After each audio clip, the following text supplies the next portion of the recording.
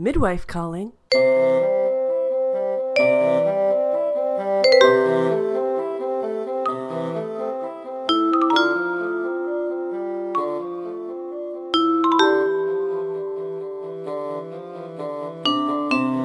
Hello, and welcome to Popular Opinion, a Call the Midwife podcast, where we're going through every episode of Call the Midwife, spoiler-free. I'm Jan Moffat. I'm Dr. Paul Moffat, not that kind of doctor, and we're talking this week about the 4th episode of Season 1. This episode was directed by Jamie Payne and written by Esther Wilson. We have not been naming the writer and director so far. I will just say every episode up till now has been directed by Philippa Lowthorpe, and every episode of this season for the rest of the season will be directed by Jamie Payne. The writer changes, and I'm not going to list all the writers in the past, but this is a new director who will direct for the rest of the season. Good to know. I especially noticed the director this time, which is why I wanted you to give a call out to him, because I think it's well directed. But we'll talk more about that a little bit later. So let's get into the recap. Jenny and Sister Evangelina deliver Shirley Redmond's... You're not calling it the nursing recap? The nursing cap? I think I've been shamed out of that. Thanks, though. Oh, you call it what you want. Oh, I'm sorry. Well, where was I? You just started. I'm just starting. So Jenny and Sister Evangelina deliver Shirley Redmond's baby. Her husband is stressed, and it's revealed that their last baby was stillborn. A healthy girl is born, and mature Jenny narrates about the shadows on the sunny days. A couple, the Joneses, drives past Jenny and Sister Evangelina, moving into a new apartment. She's pregnant, and they are very much in love. Back at Nonnatus house, Trixie retrieves Jenny to get a call from Jimmy. He invites her to go to the movies, and she accepts. Cynthia, Trixie, and Sister Bernadette are spying on her from around the corner. Jenny checks on Shirley Redmond to find she is happy and doing much better with this new child. Jenny comments on her beautiful outfit. Margaret and David Jones, the Joneses from earlier, are home in their house with her playing the violin. She complains of a headache and says she'll go to the clinic tomorrow. Trixie and Cynthia quiz Jenny on her date, and they giggle about boys. Margaret arrives at the clinic, and Cynthia takes her information. Margaret is visibly unimpressed. She chats with Shirley and is called a stuck-up bitch by Eileen Blake.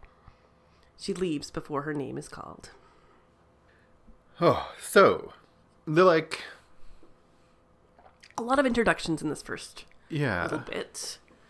But Shirley and Margaret are the two names that we're going to be kind of talking about over and over. So Shirley is the mother of Gillian, who she used to have a stillborn baby, and Margaret is the woman who's pregnant with David, her husband. Yeah, she's not pregnant with David.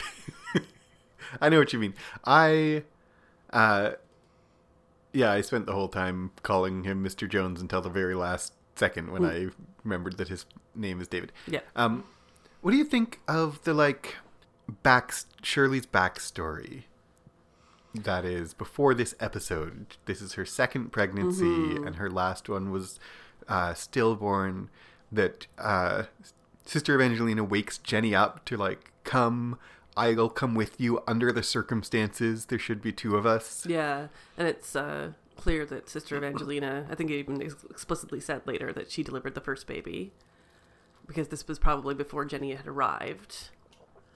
I like how stressed out the husband, Ron, is. I mean, I don't like that he's stressed out, but showing him as extremely stressed because he's clearly gone through something. He's clearly seen his wife go through something, and he can't really handle the standard of the man not being in the birthing room. Yeah, and there's a moment that's played for comedy, and it's played for comedy because everything is fine.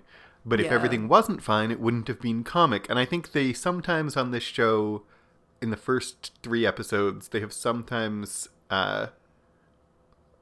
walked the line. They've usually been pretty good at it on this show, actually. I don't know why on this show I said. Some other shows, some other the line of, am I supposed to laugh at this person in their sadness? Yeah. Like David running for, or not, Ron running for the phone to call is the first shot we see. And then him like pacing outside. And when he hears her screaming, he comes charging up the stairs. Yeah. And it's funny because everything is fine and he has a daughter, but it is like grounded in this. He has seen his wife and himself go through like grief and tragedy, and he is not just, he's not this stereotype of like a overly fussy husband who doesn't understand childbirth. He's like traumatized and protective of his wife who has been traumatized, and they went through this emotionally painful and presumably physically painful for her birth before, and like it all just is so well done. It's the little details that just like they establish it very quickly. Yeah. I like these early episodes of Call the Midwife tend to have a little bit of heavy-handedness, and we've talked about this before, of like he's kicked out of the room while she's giving birth. It's like, once again, men are not allowed to be in the birth room. Remember when it was like that? And so, I mean, it's subtle. It's more subtle in this, but they're just constantly calling attention to like how different things were back then. And I feel like they back off a little bit as we go. Yeah, and I feel like this is a little more subtle than the previous episodes. But it does have Sister Evangelina being like, "Thank you for the towels. You're dismissed." Like, she doesn't say the words "you're dismissed," but she says it with her body language. Yep. Of like, "And thank you for those towels. We'll see you when the baby comes." Like, there's no invitation whatsoever of him staying in the room. No, not at all. Even with the trauma that has been experienced. Yeah. And honestly, it's probably better that he isn't, because of his mental state. He is so stressed out, and it's unclear whether he would be of any help because of that. I mean, that's the premise, right, is that the husbands wouldn't be of any help. That's the reason why they're not there. Welcome to be there. And we have, I'm trying to decide whether to go through things chronologically or in order of interest. But let's talk for a moment about the other couple, the other pregnant woman and husband who are going to be the center of the episode. So Margaret and David Jones, they're moving into a different house than we've seen before. Yep. So this is the East End, but it's not all tenements and rundown and bug-ridden like we saw last episode. There are nicer places, and they're moving from the nicer part of London, where they had a smaller flat, to the not as nice part of London with a bigger flat. Yeah. And so they're a bit more posh, but are like, yes, we get to move into like a nice big house because we're having a baby. So it's kind of a lateral move to bigger in a less nice neighborhood. And there's even a moment, though, even in the East End, there's a moment that you haven't recapped yet, but when they're driving, when David says, Margaret says, "I didn't lock the door," and David says, "Well, it's a pretty nice neighborhood." Yeah. So like even the neighborhood is like nice enough that he's like, yeah, you don't have to lock the door. Yeah, exactly. I didn't quite put together the pieces of that they were in a nicer area in a smaller apartment and have moved to a less nice area in a bigger... Well, she says south of the river in a very snobby way when she arrives at the clinic, so I think that's your clue. I don't know. Of course, I don't know exactly all the areas of London. It's all very complicated, and if you lived there, you'd know. But we know that East End is poor, and we can surmise that south of the river is a little bit better. We can. What do we make of her coming and being so turned off by the clinic? I think it draws some serious parallels to Jenny Lee, the first time she was there. And something that Jenny Lee in her memoirs mentions that we can't see in the show and we can't read in the book is the smell. And they kind of show that a little bit in the first episode, but she says, like, in order to test urine, you had to heat it up. Like, you're testing for protein in urine over, like, a beaker over a Bunsen burner. And so this clinic is, like, not just full of, like, unwashed people, but, like, the smell of cooking urine it's not a pleasant place to smell. Right. And so that first entering into that space would be unpleasant if you're not used to it. And then, of course, the people she's dressed much fancier than the people around her. She wants to see a doctor. She wants priority to be her because sees herself as important. Although there's this, like, she wants priority to be her because she sees herself as important. She also wants priority to be her because she is sick. And she's worried. Right? Yeah. And Cynthia interprets it as, like, this is a routine check. But we have seen enough that she is, like, this is not a routine check. Yes, exactly. So they're, like, the priority. There is certainly, like, she is snobby. Mm-hmm. And the what's her name who, like, yells at her for being stuck up, like, she's not stuck up. Yeah, exactly. I think Cynthia's immediately gets her back up when Margaret says, I want to talk to someone in charge. And anyone who's worked in any kind of public service or customer service, if someone walks in, the manager?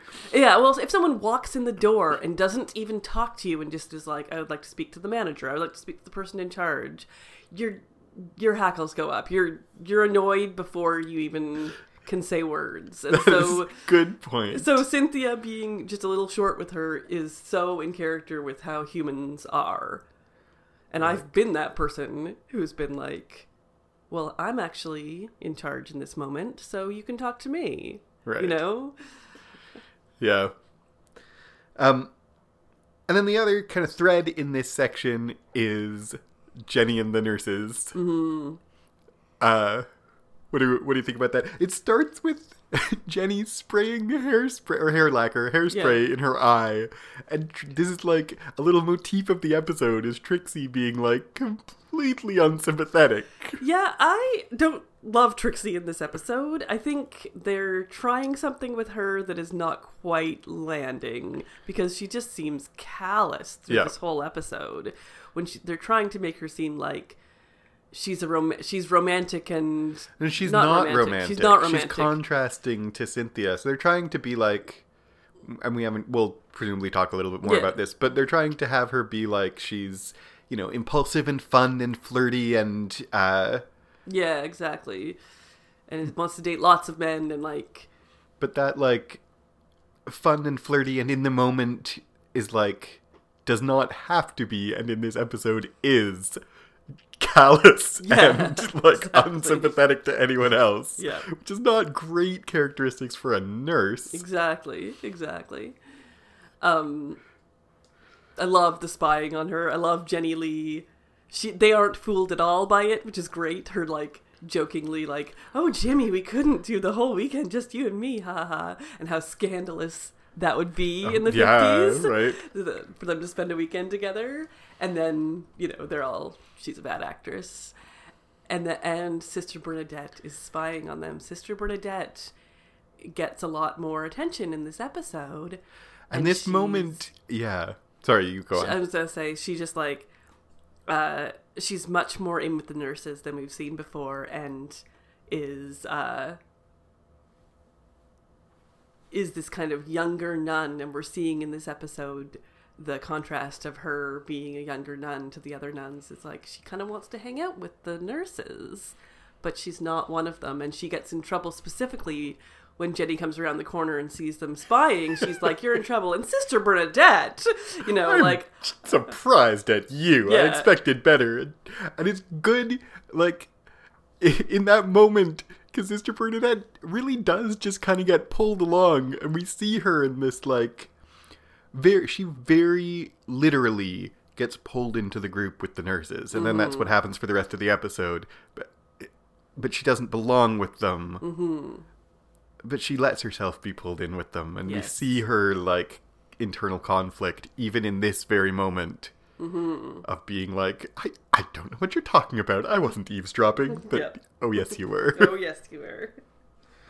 So speaking of dates and romance, Chummy and Constable Noakes plan another date, and then Trixie coaches Chummy on how to be coquettish and alluring on her date with, well, Cynthia and Chummy giggle like crazy at her. Okay, first of all, Constable Noakes and Chummy are adorable. I know, right? And they're like, fancy meeting you here. Well, actually, I looked at the schedule and knew you would be here and have been waiting for half an hour.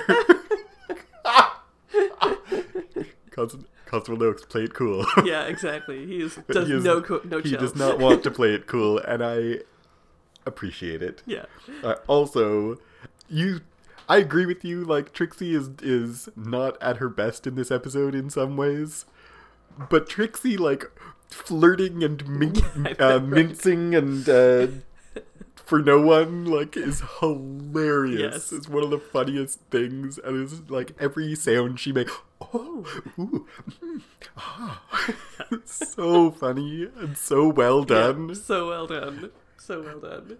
And then, like, one of my, I love that moment, that little thing of her, like, prancing around and showing her how to, like, order at the restaurant in the most alluring way possible. And then Chummy's, like, fish and chips. And her, like, Put the vinegar on first. Anyway, to continue with my recap. Oh, sorry. It's okay. Shirley and Ron enjoy their new baby as a shadow watches them from afar. David takes Margaret to the doctor and she has a seizure on the drive over. Cynthia and Trixie happen to be nearby and Cynthia follows them to the hospital. When she arrives, the baby has died and Margaret is close to death as well, due to eclampsia. Cynthia continues going to the hospital to see the Joneses to the end of Margaret's life. Chummy arrives home from her date, and all the nurses fan over her, demanding details. They talk about an upcoming dance, and they decide to go, including Jimmy. The girls get ready, drinking gin, dancing to Buddy Holly, and leaving together as Sister Bernadette looks at herself in a mirror, removing her habit and glasses. At the dance, Chummy and Noakes join in, despite both saying they can't dance. Trixie makes several dates. But late that night, Cynthia knocks on Jenny's door to talk about the Joneses. Cynthia is upset about Margaret leaving the clinic, and they talk about love and living life to the fullest. Margaret has this headache that she's been feeling is due to high blood pressure and leads to eclampsia, which is preeclampsia is a somewhat not that common, but something women get in pregnancy. When they're checked, their blood pressure will be high. They'll be put on things like bed rest is something that is prescribed for eclampsia. Sometimes early delivery of a baby. Eclampsia, full-on eclampsia, leads to death. It used to be called toxemia, as they say in this episode. The only way to catch it is to catch it before a woman gives birth, before a seizure like this. Right. Is it still, if it got to the seizure point, would it still be fatal? Probably. Yeah. And this, like, I mean, because of the kind of show it is, not just because it's the kind of show that has sad stuff in it, but it's because it's a show that involves medical stuff. Mm-hmm. Like, she has a headache, we know that that's going to be a thing. Yeah, from the first moment that she has a headache, that's not just going to, it was nothing. Yeah. That it's a Chekhov's headache. Mm-hmm. But it does happen so fast. And she's only 27 weeks, which most babies born at 27 weeks will not survive. No. In the 50s, certainly not. These days, more of them do.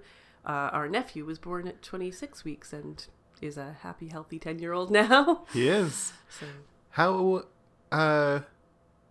early was the baby in the first episode? Do you remember?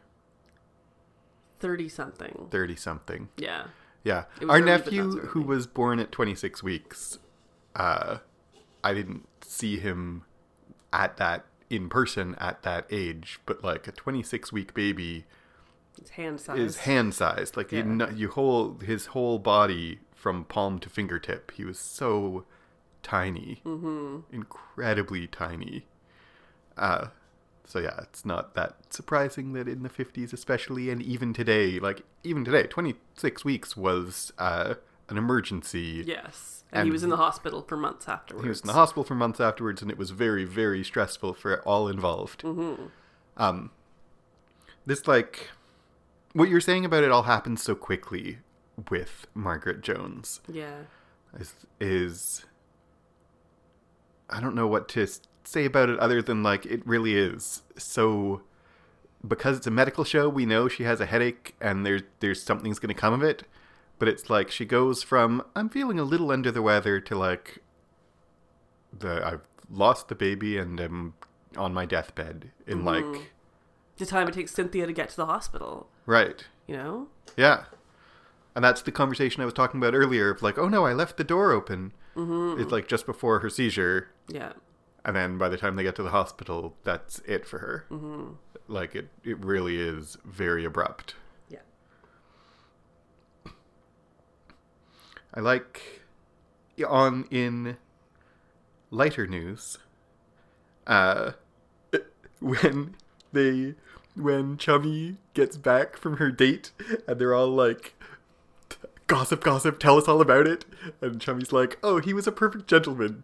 And Trixie's like, oh, how disappointing. And they're all like, Trixie! But then sort of Sister Bernadette is like, but you are a man, and he is a woman, and in the future of this relationship, it will eventually... You just said he. Oh, you are a woman, and he is a man, and the future of this relationship will eventually involve some flirtatious behavior outside the realms of gentlemanly conduct.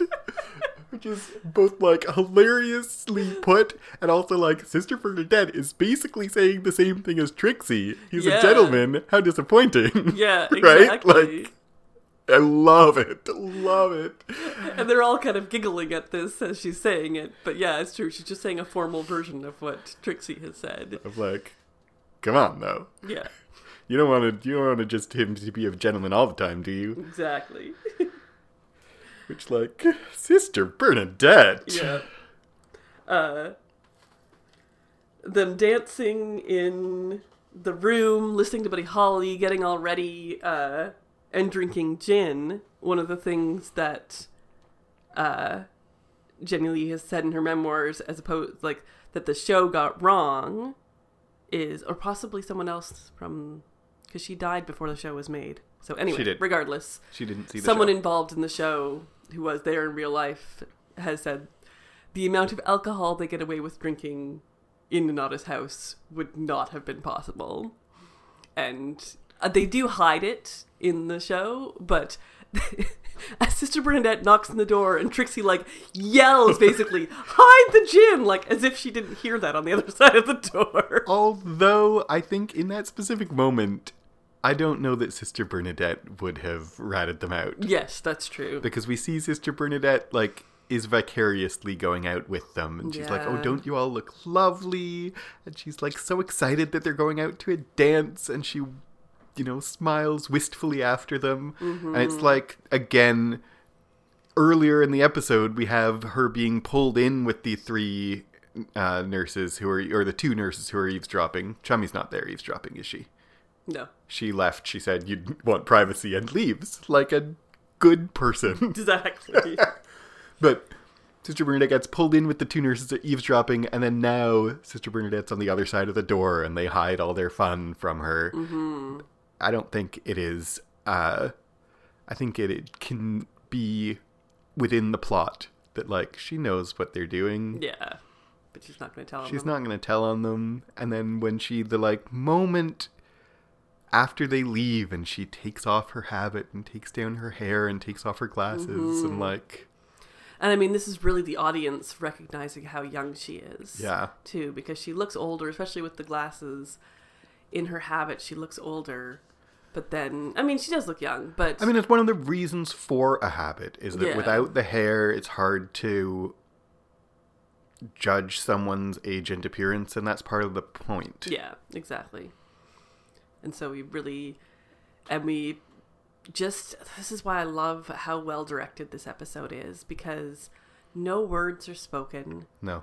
Nothing is said. We just have her taking off her habit, running her fingers through her hair, and you feel her ache and her longing along with her, that she has made this choice to be a nun, but that doesn't mean that she doesn't have desires to be like the other women that are there, that are probably very similar in age to her. And I actually really like that her moment of like wanting to be with them, her moment of internal conflict about her calling, is not there's a man has the hots for so much. Mm-hmm. It's like she's looking at herself, right? Yeah, exactly.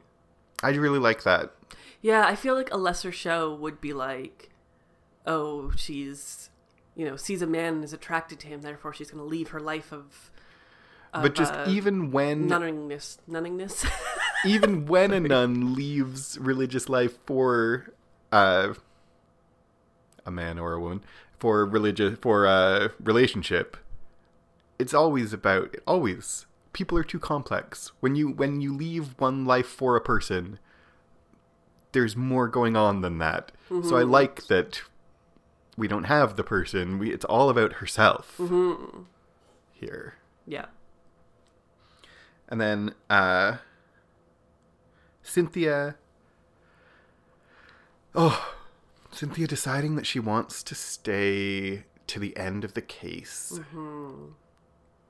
And it's weird. It's a little bit weird that it's Sister Bernadette she asks for permission from. Although Sister Bernadette was the one teaching the class. I think she's doing some instructing, and maybe she's some kind of in charge of them, or higher up than her. Yeah, and it's one of the things that makes it a little bit deceptive how old she is or isn't. Mm-hmm. Because she is in a position of authority over the rest of them. Yeah. She's teaching them in the previous episode about how to do a breech birth, and now she's the one who gives Cynthia permission to go and stay at the hospital. Mm-hmm. But anyway, that moment of like, I want to go to the hospital, it'll be good experience. And Sister Bernadette's like, it will be distressing. Mm-hmm. And we're seeing more and more of Cynthia and her sensitivity and delicacy. I feel like you just get a sense of she's a delicate person. Yeah. And it's a benefit to her as a nurse to be sympathetic and empathetic and have a big heart, but also she's not all, it doesn't seem like in this episode she's coping at all. No. I thought a lot of this episode and Cynthia's experience is like Cynthia looks sad. Mm-hmm. Look at Cynthia's face. Cynthia is sad. Yeah. And it is like empathy, and she can be there for David as a sympathetic ear because she is sad about David. And we have David saying like, I need to be strong. Mm-hmm. And Cynthia is not being strong by David's measure of what being strong looks like. Mm-hmm. But she is helping David by not being strong. Yeah. And so since Sister Bernadette is worried about Cynthia, that like this is going to be distressing. Yeah. But that's a different kind of strength that like, I'll be distressed. I want to be a good nurse. Mm-hmm. She's fragile, but she's like putting herself in a position of being distressed. Yeah, she wants to do her best. With eyes open. Yeah, exactly. I think we are seeing... Trixie and Cynthia were the nurses who were already there when we got there, and so we're seeing, the difference between them, especially in this episode, where Trixie is, grabbing life and out there making dates and going to dances, and she's dragging Cynthia along with her. Cynthia says, like, oh, I didn't want to go at first, but once Trixie brought me, it's pretty fun. And you get the impression that, Cynthia hasn't been putting herself out there. She's shy. She's reserved. And so Trixie has been a help to her to do this. And this is again... And so in this meeting David and experiencing Margaret's death, she talks to Jenny about making the most of her life. And she says... We have a duty to live every day, really live it. Yeah. And I don't know if by the end of the episode she actually comes to any conclusion, which I like. I like that she's not suddenly Trixie. Yeah. But I think this is just showing a step in Cynthia's life of learning to embrace life more as she goes. We do have also another example of Trixie's callousness, just to point out that, like, Cynthia has just come from, like, sitting with David at his wife's deathbed. Yeah. And Trixie's like, have some gin and then you'll stop being so sad. Yeah. I'm like, she has reason to be sad. Come on. Yeah, I know, right? Like, the very much context of that is, your sadness is bumming me out and harshing my vibe. Like, although, as nurses who keep experiencing sad things all the time, Trixie has learned to compartmentalize. Yeah, yeah. And we don't actually see Trixie dealing with anything sad and compartmentalizing in this episode, but we can surmise that, like, that doesn't mean that Trixie doesn't have compassion and a big heart herself. Yeah. She just is compartmentalizing. Yes, exactly. I'm going to drink and smoke and go on lots of dates, and that's, we can kind of read between the lines, that's Trixie's way of coping. Yeah, exactly. It's a little generous to Trixie in this episode, though, because we don't see any of that. No, exactly. We just have to, like, well, we know eventually we're going to love Trixie, so we have to kind of like her now, because... Ron Redmond arrives home to find that their baby is not in the pram. The police question everyone, including the nurses, about Shirley's state of mind after the stillbirth. They question Shirley about her comment in the clinic about throttling Gillian. At the hospital, David asks Cynthia to get him some things from home. She goes to their house and enters to find life on pause in the apartment, including the violin out of its case. In Shirley's house, Sister Julienne takes the laundry and Jenny stays with the family overnight. The baby has still not been found, but in an abandoned building, a woman holds a baby and tries to feed it, but ends up smashing the bottle of milk against a wall. In Nonatus, Sister Julienne is making food for the Searches, and Jenny brings food for the Redmonds. Now, I think we can just say right out that it's Mary who has the baby. Yeah. I don't want to, like... We've all seen the whole episode. By the end of the episode, it's clear. It's Mary who has the baby, and so... But we don't know right away. We talked about this as we were watching it. The first time I watched the episode, I don't know that I even... Like, when Jenny says I know her, I don't know that I even remembered the episode with Mary in it, because I didn't watch them back to back and whatever. And, how soon... So it's hard to remember and know, because the second time I recognized her immediately. Yeah. Before we'd even seen her face, because I watched it closely recently.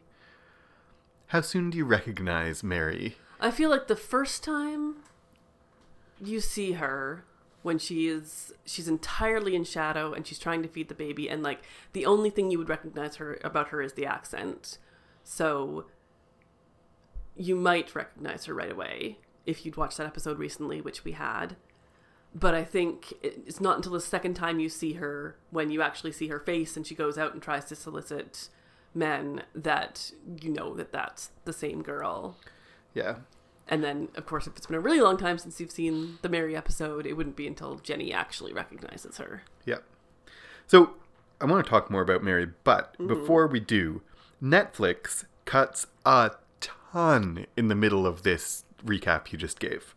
So everything about Cynthia getting things from home for Mr. Jones, about Jenny staying overnight, Shirley knowing her baby's alive because her milk has come in, all of that is cut out of the Netflix cut of this episode. And I just those are specifically, there's two key moments in each of the key plots. They're because there's another part that was cut out that I didn't mention when we went past it, which is when the nurses are gossiping about Jenny's date and she likes Elvis. She doesn't like Elvis.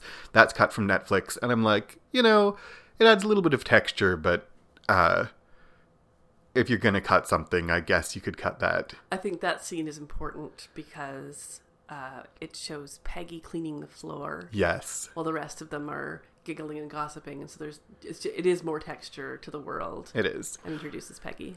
But this part, I just I can't imagine cutting this part. Because, first of all, the part of Cynthia getting things from home for the Joneses is like, I guess it's not plot, but it's one of the most poignant moments in that story so for emotional. me. When she goes home and everything is just waiting for Margaret to return and she's not going to. Like potatoes half peeled and the violin sitting there, the music open. Like the violin is the symbolic thing, but also the potatoes half open, and the way that we talked about how abrupt this is, and the like heartbreaking house just waiting for the return of someone who's not going to return. Yeah.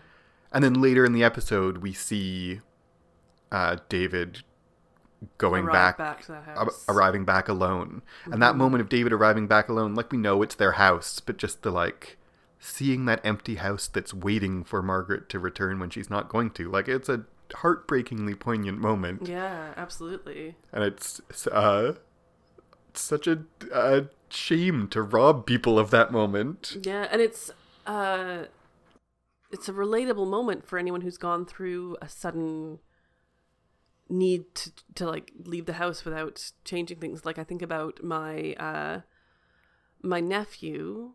This has a happy ending, don't worry. My nephew when he was 6 was diagnosed with leukemia. He is happy and healthy 13-year-old now. They suddenly had to take him to a children's hospital that was 2 hours away. And so they had a car full of groceries that they unpacked into their house and just left on the floor and left. And it wasn't until like weeks later that they were able to go back and like their groceries were all just like sitting there on the floor, unpacked. Like also like these things happen in lives that you just drop everything and go when a tragedy strikes. And then sometimes you have to come back to that and deal with, because for those who are left behind, life just goes on. Yeah. I mean, it is like those potatoes are still going to be sitting there when he gets home. And it is both realistic in like a poignant and heartbreaking way, and also symbolic, right? That you have to leave things behind, but then you have to return to them. Yes, exactly. Also, cut out. I want to talk about all the cut out parts before we go back. Sister Julienne talking to Jenny about staying in the Redmond house. She says, "You must remain strong if you are to stay overnight here. The situation can only be helped by someone with a clear head and an open heart." And this is yet again Sister Julienne being like firm but gentle with Jenny, being like, you're a good nurse and I know you'll rise to the occasion and I have faith in you, but this is what's needed from you and you need to do it. Yeah, exactly. Right? Exactly. I have faith in you, but you can't be here if you're not going to be strong with a clear head and an open heart for them. Yeah.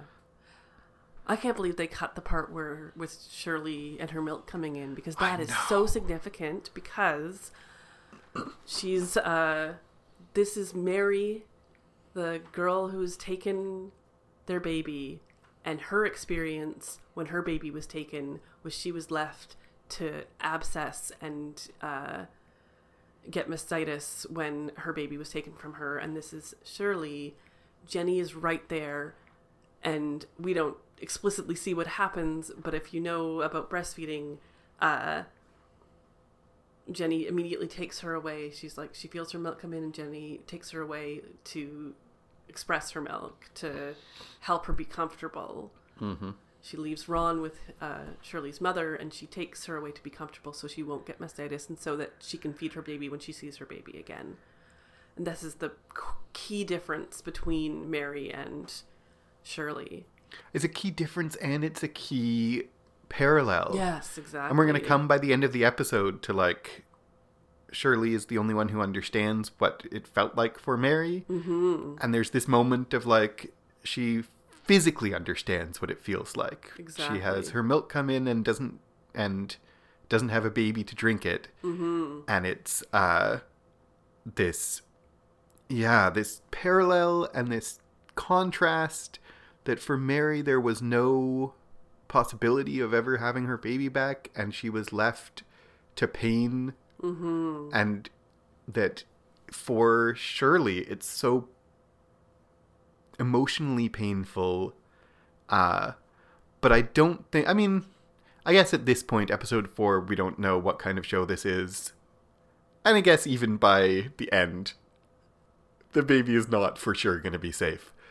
But there's reason to hope that her baby's going to come back to her. Mm-hmm. All the community is gathering around her. She's in such a different circumstance. Yeah, exactly.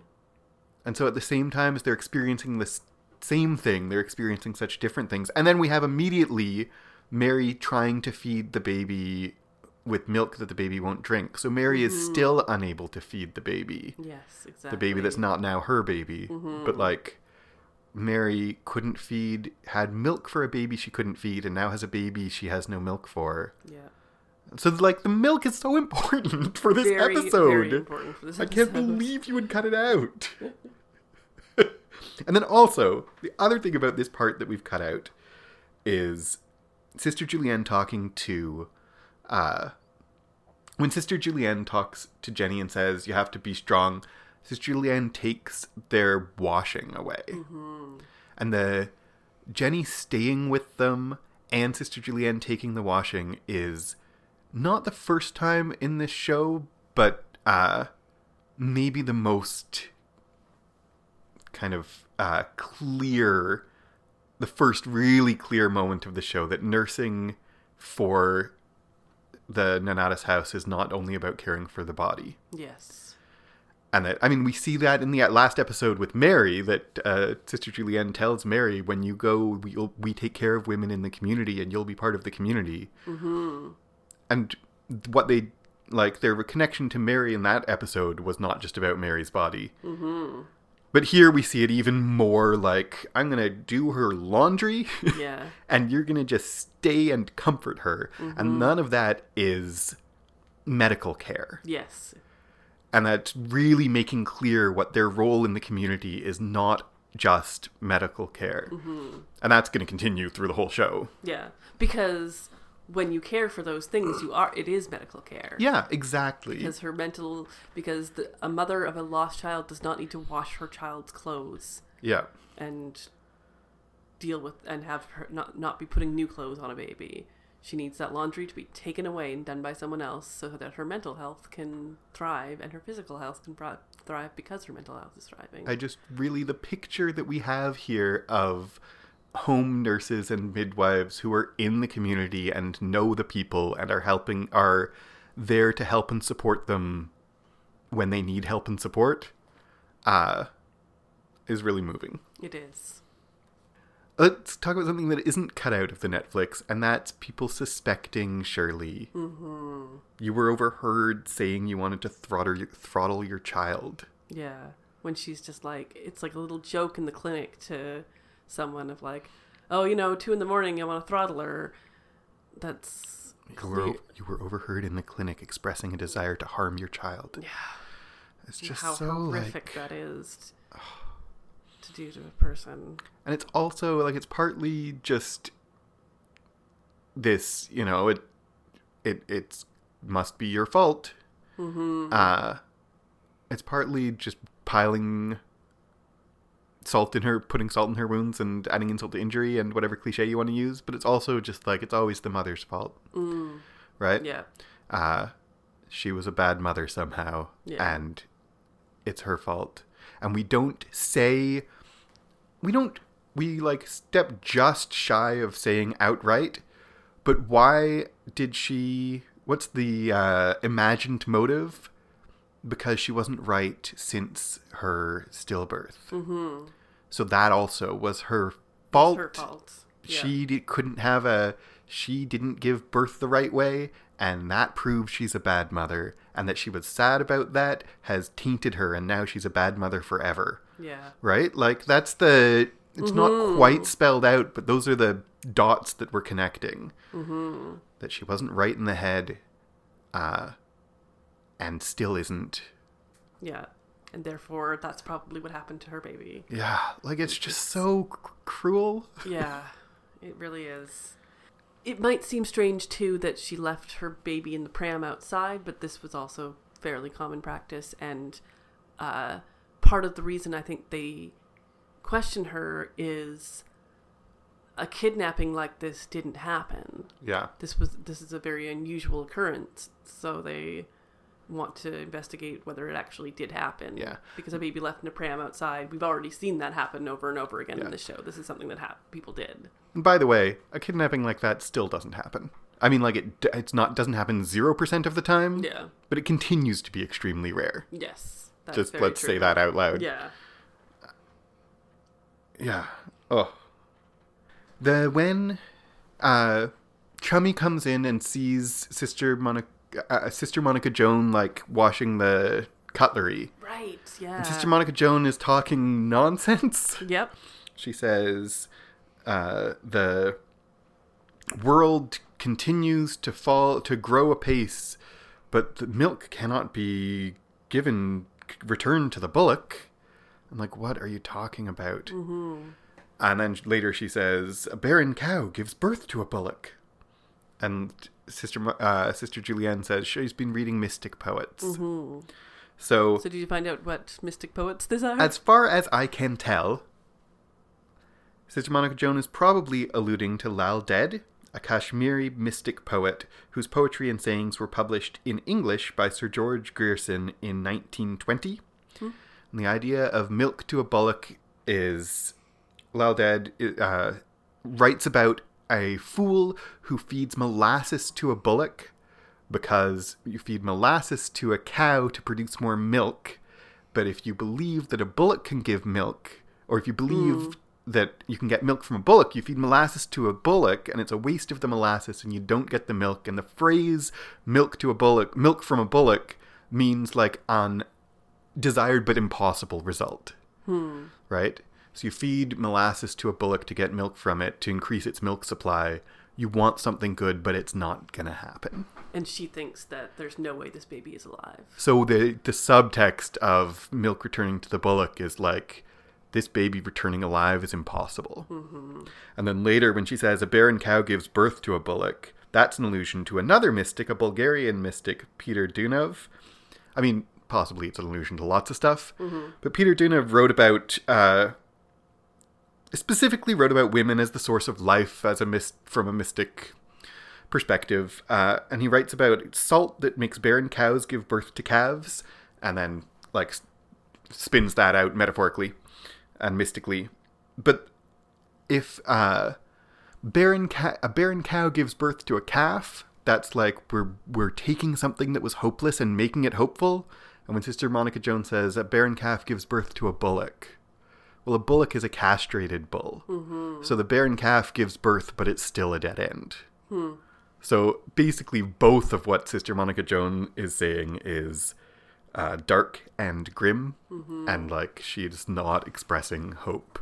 Yeah. She's saying like, yeah, maybe you can get a barren calf to give birth, but it's going to give birth to a bullock. Yeah. And you can't get milk from a bullock, and the hoped for end is impossible. Mm-hmm.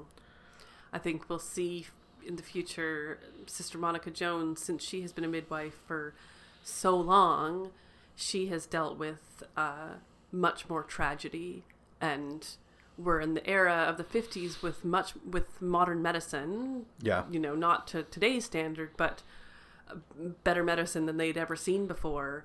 And she was a midwife before penicillin was a thing. She was a midwife before all sorts of technology that they have then. And so she has seen her share of tragedies and dead children in a way that none of the other midwives not and even nurses Sister Julianne have seen. So she has a different perspective, and I like that. I mean, not like it, but I mean, I like that when you look into the mystic poets and decode what she's saying, she is pessimistic. Yeah. Because why wouldn't she be? She Yeah. has seen so much.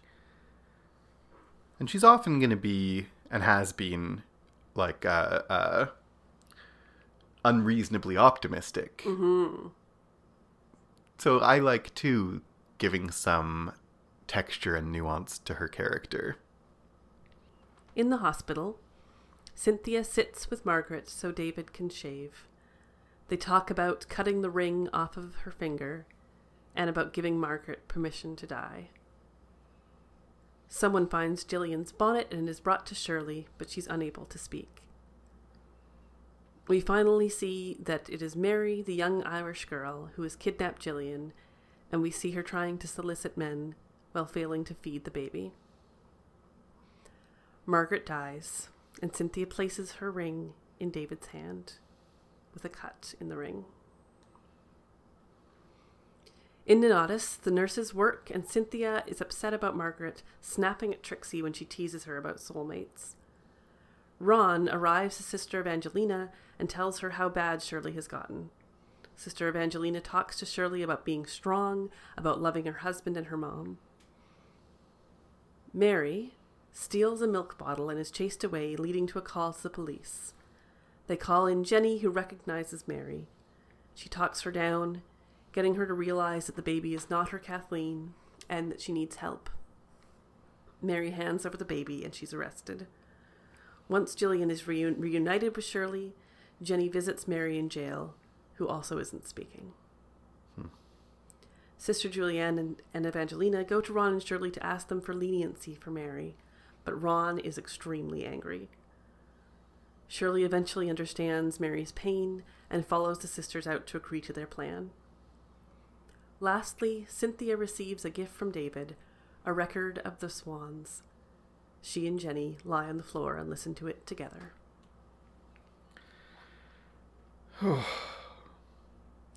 Cynthia talks to David about giving someone permission to die, which is heart-wrenching and true, where he just wants her to be strong. He thinks, some miracle can happen. She's going to pull through this. Some miracle can happen.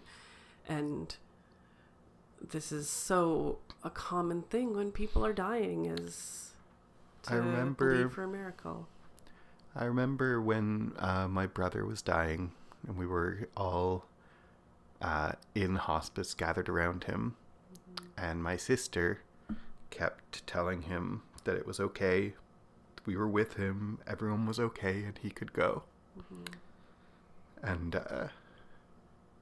obviously she thought that he needed permission. Yeah. And maybe he did. And maybe that's why he died when she was with him. And, this feels true. Mm-hmm. And familiar. Yeah. And that one of this is another time in this show where we're connecting death and birth. Mm. And the idea that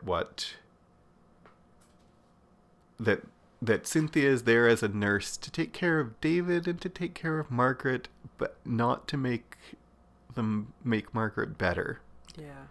Right? And that someone still needs to be there to help. Mm-hmm.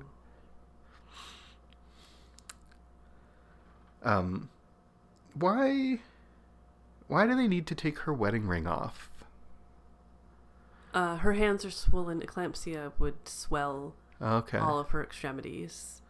And so her wedding ring would be cutting into her finger. So it'd be painful. And it's all about, if we're going to make her comfortable, let's take off this thing that's going to make her uncomfortable in her last moments. And I think, obviously, when the very symbolic nature of Cynthia putting this ring into David's hand, and it has a cut out of it. And so, in a wedding, the ring, without beginning and end, symbolizes eternity. And here it is. They were married, and it's cut. It's no longer. It now has a beginning and an end. It now has a beginning and an end. And then we see Mr. Jones, David Jones, going home alone. Mm-hmm. As I mentioned before. Yeah, to a house that's, prepared for his wife and child who no longer are there. Yeah.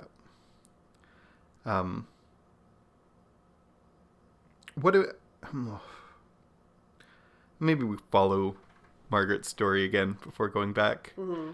And Cynthia is so sad and talks about David being Margaret's soulmate. And again, Trixie is so unsympathetic. Yeah. Like, soulmates? You don't believe that, silly Tosh? I'm like, come on. Yeah, she's just... This is not the moment for that, Trixie. Yeah, she's kind of in her own head or something of just like, I don't believe in soulmates. No one believes in soulmates. And like, do you recognize where Cynthia is right now in her head? Obviously not. Yeah. And I like that Cynthia stands up for herself. Yeah. And then Trixie looks back up her medicine bag mad. Yeah. But like... And we don't see them reconcile in this episode. And we know that, I mean, I assume that in the future they will. But I think it's good that there's just like this moment of Cynthia stands up for herself, Trixie is admonished, and we move on. Because not that's what everyone we have to feels do. as you do is how she stands up. Yeah. And Chummy, who comes in late to that conversation, hears that they're talking about soulmates, and is like, oh, soulmates, that sounds so nice. Oh, Chummy. Maybe I have one. Yeah, you have a soulmate. Oh. Fish and chips. Going back to Shirley. Mm-hmm. Shirley and Mary and everything. Netflix also skips Shirley going catatonic and Sister Evangelina talking her out of it. Oh. Which is, again, I didn't even catch until you said it. I didn't even connect that at the end Mary is catatonic or not speaking in jail. I mean, I don't know, catatonic is specific thing. But like staring into space and not speaking, that this parallel between them that the show makes really clear and Netflix cuts away. What do you think of Sister Evangelina talking Mary out of it? Talking Shirley out of it? I think Sister Evangelina does things in a way that I never ever would.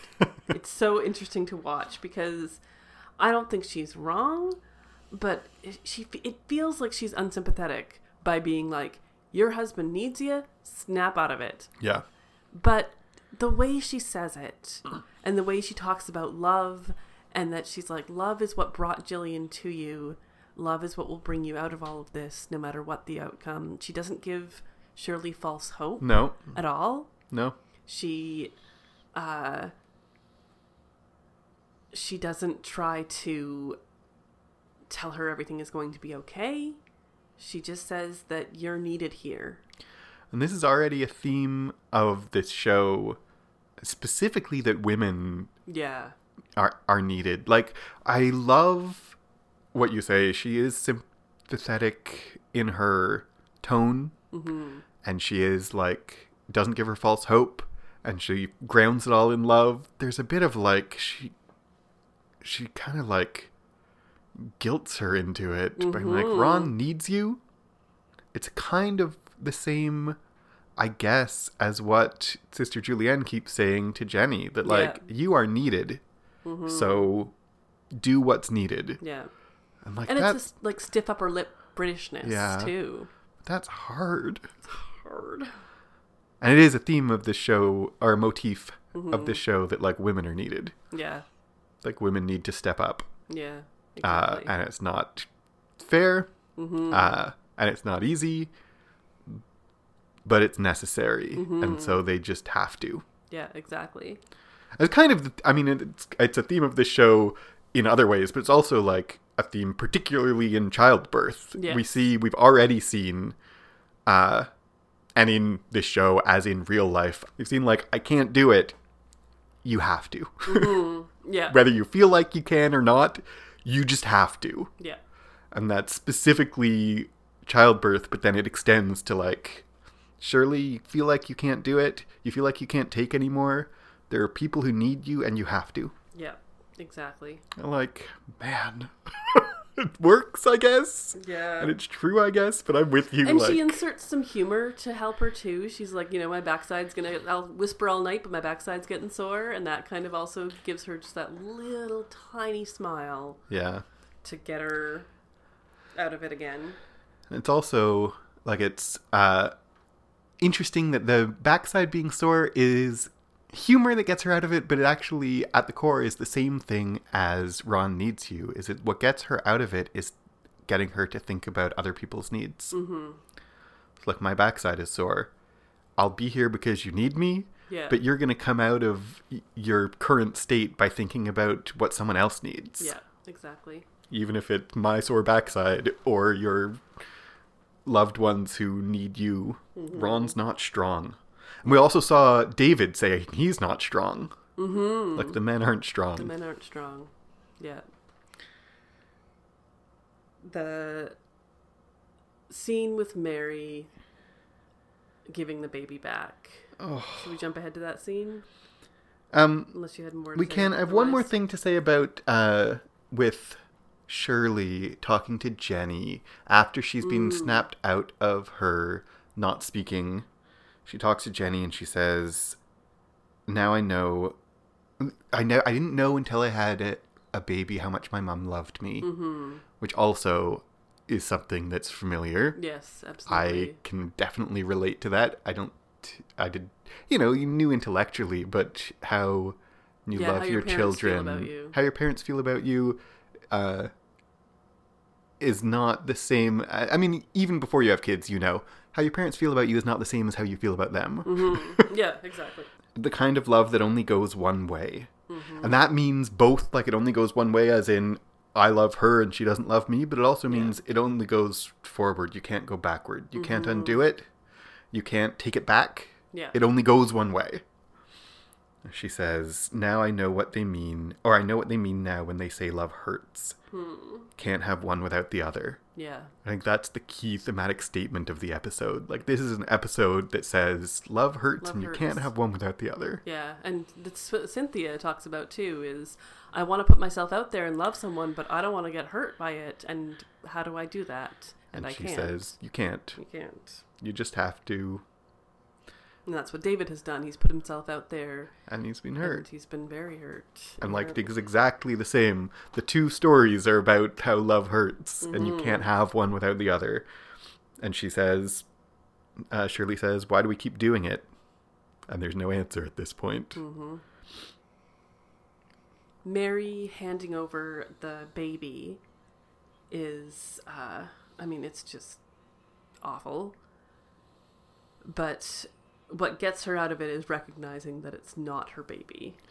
Yeah. Like, it's not that this baby needs water. It's not that this baby is anything else. It's like, this is not your baby. Baby my Kathleen was prettier. My Kathleen was prettier. Like, that's good. You allow her to say those things because she needs to say those to get this baby back.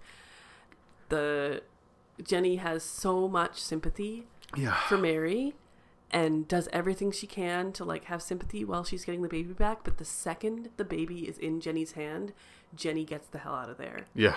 It's like, she did this and she feels sympathy for Mary, but what she really needs to do is focus only on the baby. Yep. So she can't, it's, the priority has to be this infant's health. And Mary has no one with her when she's arrested. Can I say for a moment about the baby's health that, like, they can't make a baby look sick? So they try with lighting and, like, showing a very little of its face. But this is a happy, healthy baby. I know.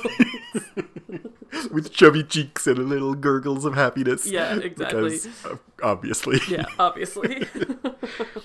But, like, when she says, not just this isn't your baby, but the way she's like, your baby is not with you, but safe and cared for and loved. Yeah.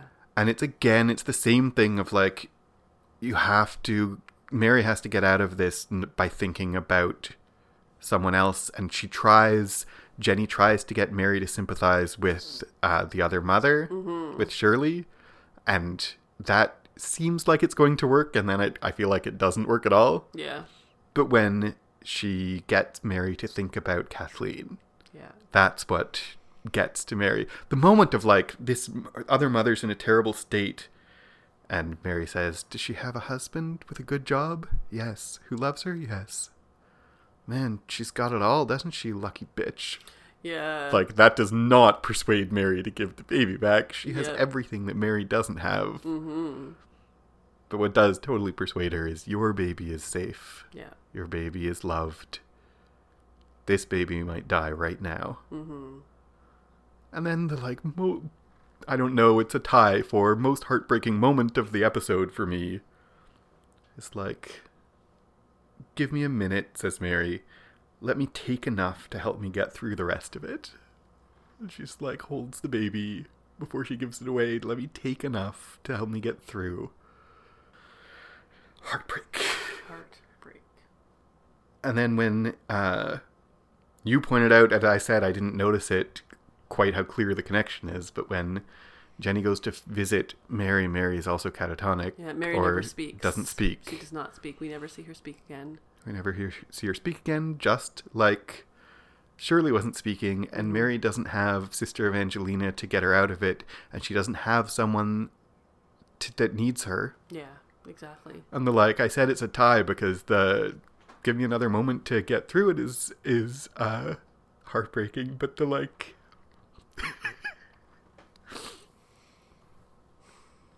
Okay. Yeah. The part that Jenny says that if she doesn't have anyone speaking for her, like, she'll go to prison forever, and worse, she will never have had anyone speak for her. Mm-hmm.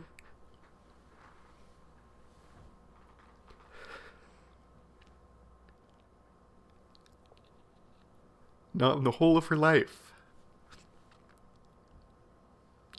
And like we see, like, Mary's she says she's barely 16, mm-hmm. right?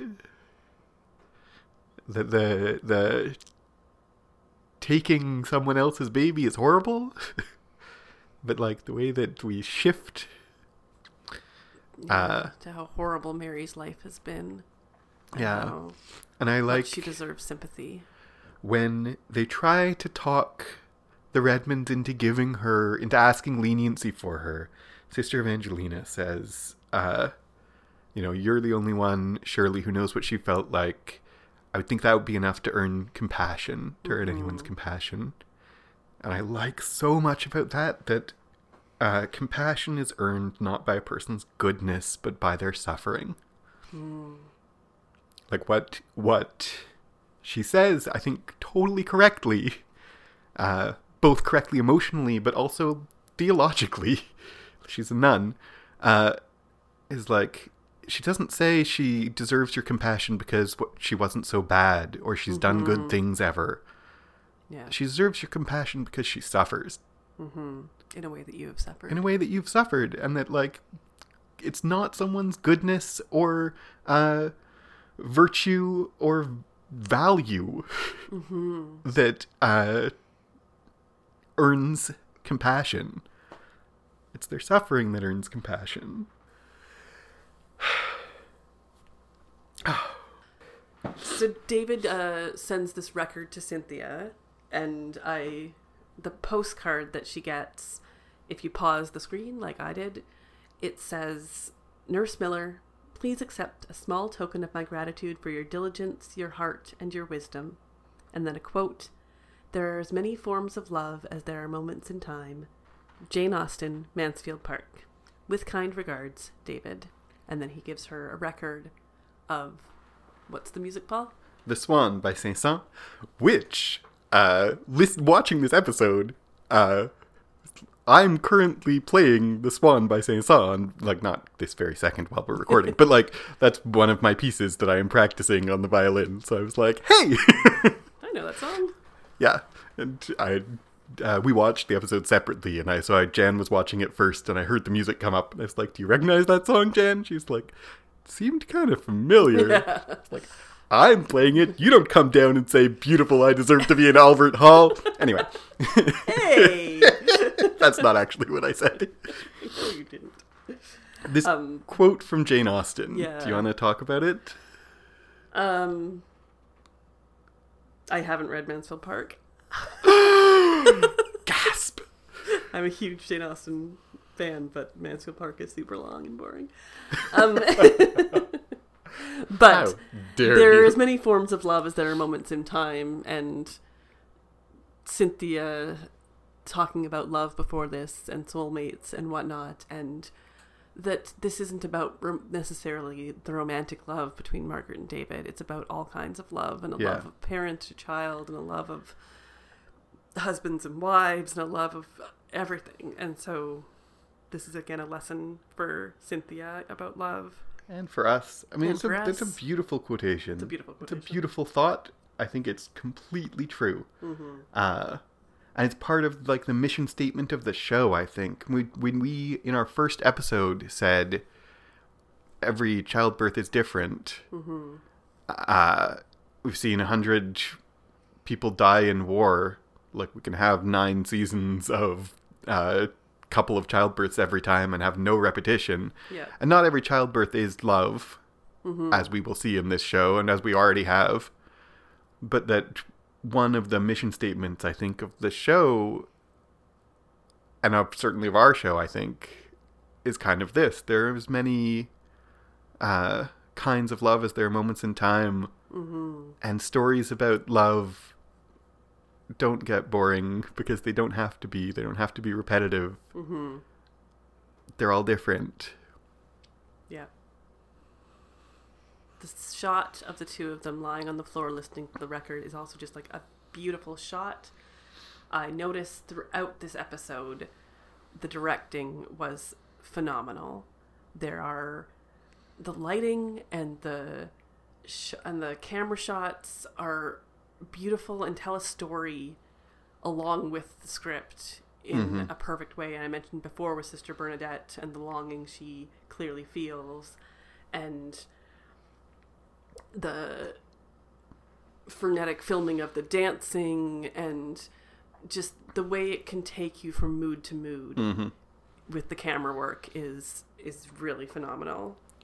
And we end with mature Jenny saying that loss is made endurable by love, which is the inverse of love hurts, can't have one without the other. Yeah. Like when Shirley says can't have one without the other, she means you can't have love without also having hurt. And at the end we have you can't have hurt without love, and love is what makes it endurable. Loss is made endurable by love, and love is what remains when loss fades away. Yeah. Another thing about this episode that I just want to highlight before we end up here is this episode focuses, or we see more side characters than we have before. Where Sister Bernadette in the first 3 episodes we saw her a little bit, but not much. In this episode we really see her. There's also Peggy, who's cleaning the floor as a contrast to the nurses. She's also Chummy talks to her briefly as well. She's going to be a character in the next episode, but they're already seeding her as there's a caretaker in this place. There's someone who cleans the floors, also a woman. There's just people around to populate this world and to be different aspects of what being a woman is like. Yeah. And Peggy is another one of them. Yeah. So Jen, what was your favorite part? I think in amongst our saddest episodes so far, I'm going to pick the moment of levity, which is Chummy, which is Trixie doing the little seductress thing, and Chummy hilariously impersonating him, being like, fish and chips, and can you put the vinegar on first? And having watched Miranda Hart's sitcom, there's a little, that's pretty Miranda Hart, that moment. Put the vinegar on first. You stole mine. What was your favorite part? Well, I liked that. I was also going to pick a moment of levity, but since you picked a moment of levity, I'm going to pick a moment of pathos. And it's the moment that's the most moving for me of the whole episode, is the moment that obviously I couldn't get through without crying when I talked about it before, and I'll say it again. The no one will have spoken for her in the whole of her life, and someone needs to. Mm-hmm. And I don't know, that's so heartbreakingly moving. So I'm going to call that my favorite for certain values of favorite. All right. I like the funny, but you stole the funny, so I'll take the sad. All right. Well, thank you for listening. If you have more to say about this episode, about Call the Midwife, and you want to get in touch with us, you can do that by email, poplar@clockworksacademy.com. You can, we're very active on Twitter, @popularopinion. And you can support us if you like what we do. If you want to hear more, we're hoping to add even more to this podcast. Our Patreon is patreon.com/clockworkscast. So thanks for listening. I've been Jan Moffat. I've been Paul Moffat. And that's just my popular opinion. Okay.